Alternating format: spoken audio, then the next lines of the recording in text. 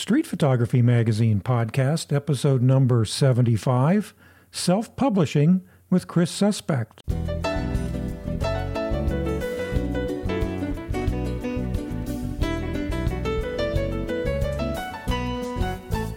Hello again, and welcome back to the Street Photography Magazine podcast. I'm your host, Bob Patterson, publisher of Street Photography Magazine. One of the great frustrations in the digital age is that how easy it is to make your photography available to the world, yet so difficult to get people's attention and take the time to look. Street and documentary photographer Chris Suspect, who is the featured photographer in the August 2020 issue of the magazine, has figured it out. He regularly enters his work in competitions, attends festivals, well, at least he did when you could do that, and basically by getting to know people personally.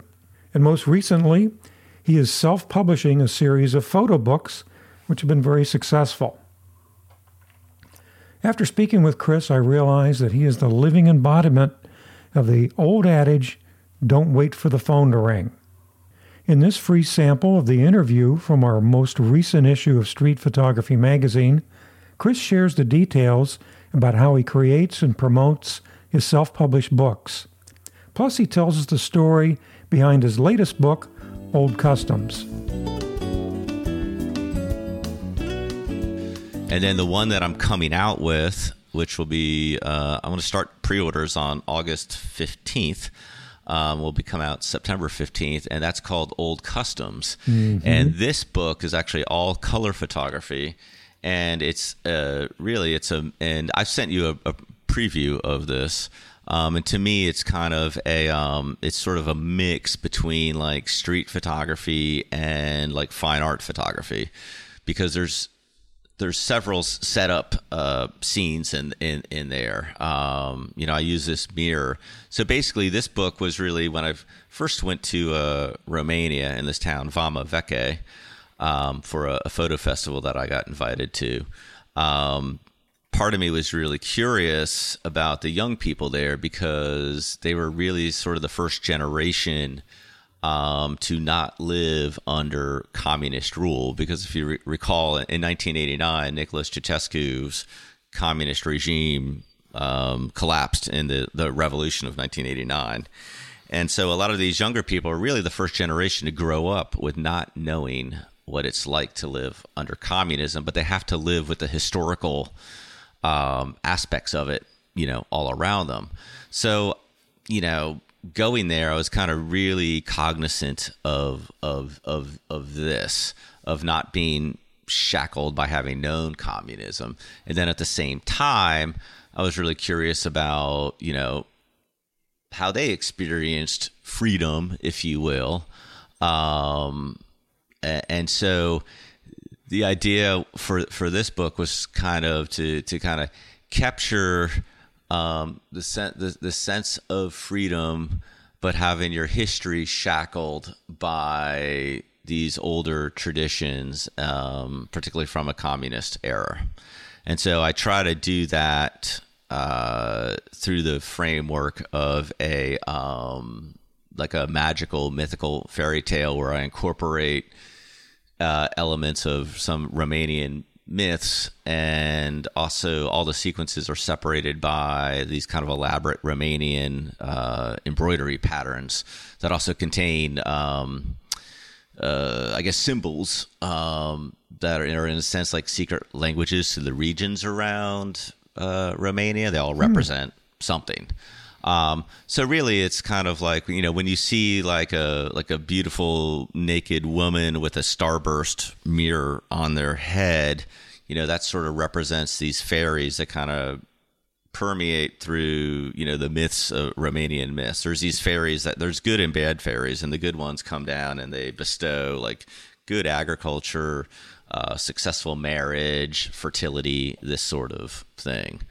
So, kind of tying in that myth, that sort of stuff. So really that one's sort of like, laid out like a fairy tale. And is it documentary? I wouldn't call it documentary at all.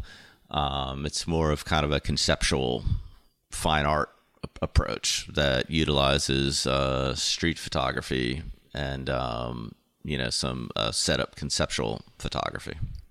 Did you have this concept in your head before you started photographing, or did you create this after looking at the work you shot while you were there? So I had the whole idea of capturing the first generation of to live without communism. I picked up on, my first day or two in Vama Veche, which is the beach town that the festival was at. So that to me was really kind of important. And I met some young people like right off the bat there that day. They all kind of became my muses really for a lot of these kind of more like setup sorts of shots. So that was always there. The mirror business that happens in there came about because it was really weird. I had this epiphany. I was in my kitchen and listening to the Velvet Underground, and they have the song "I'll Be Your Mirror," and I thought, like, what if you, how could you turn that around on its head with photography? And then I thought, I'll create this mirror mask that someone can wear, and I'll see what gets reflected in it. And I brought that, and that was right before I went for my second year to Vama Veche, and I brought that with me, this mirror mask, because I thought I would try it out there for fun. And when we were out shooting with it, I realized if you point this mirror mask at the sun, it reflects it right directly into the lens and creates like this explosion, turning people into like gods and goddesses. And that's where I went, and then looking at that stuff, it's like, wow, this is almost mythical, or it's really unique.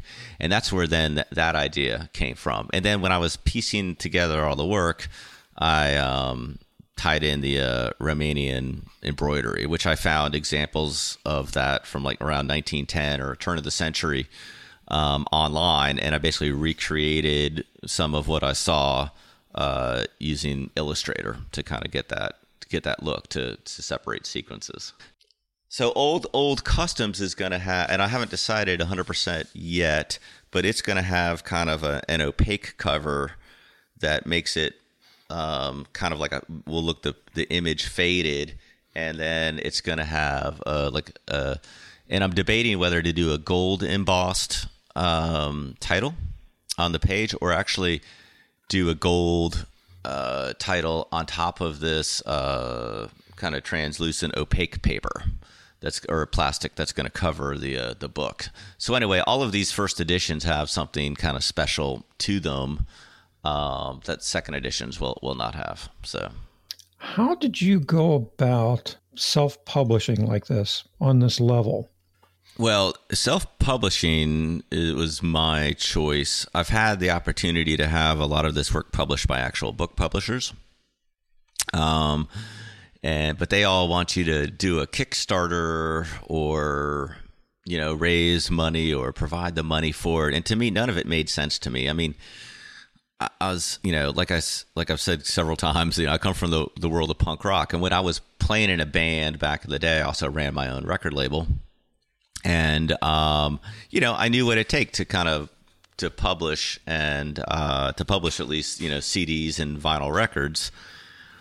And I was like, it can't be much different for a book. So I just started doing the research. And then I discovered a really good printer in the United States that also printed a lot of Richard Avedon's books, and also did Gagosian Gallery catalogs. And I was like, let me talk with them and see what they charged. And because I wanted to create, with the first issue of Gratuity included, one of the things that's special about it is that the sequences are separated by red translucent plastic inserts. And there's like 7 or 8 in them. And in kind of shopping around what I wanted to do with folks, a lot of folks were like, either we can't bind that kind of material, we can't find that kind of material, or it is going to be exorbitantly expensive. But these folks that I found in Minneapolis were like, oh yeah, we can do anything. Whatever you throw at us, we'll do.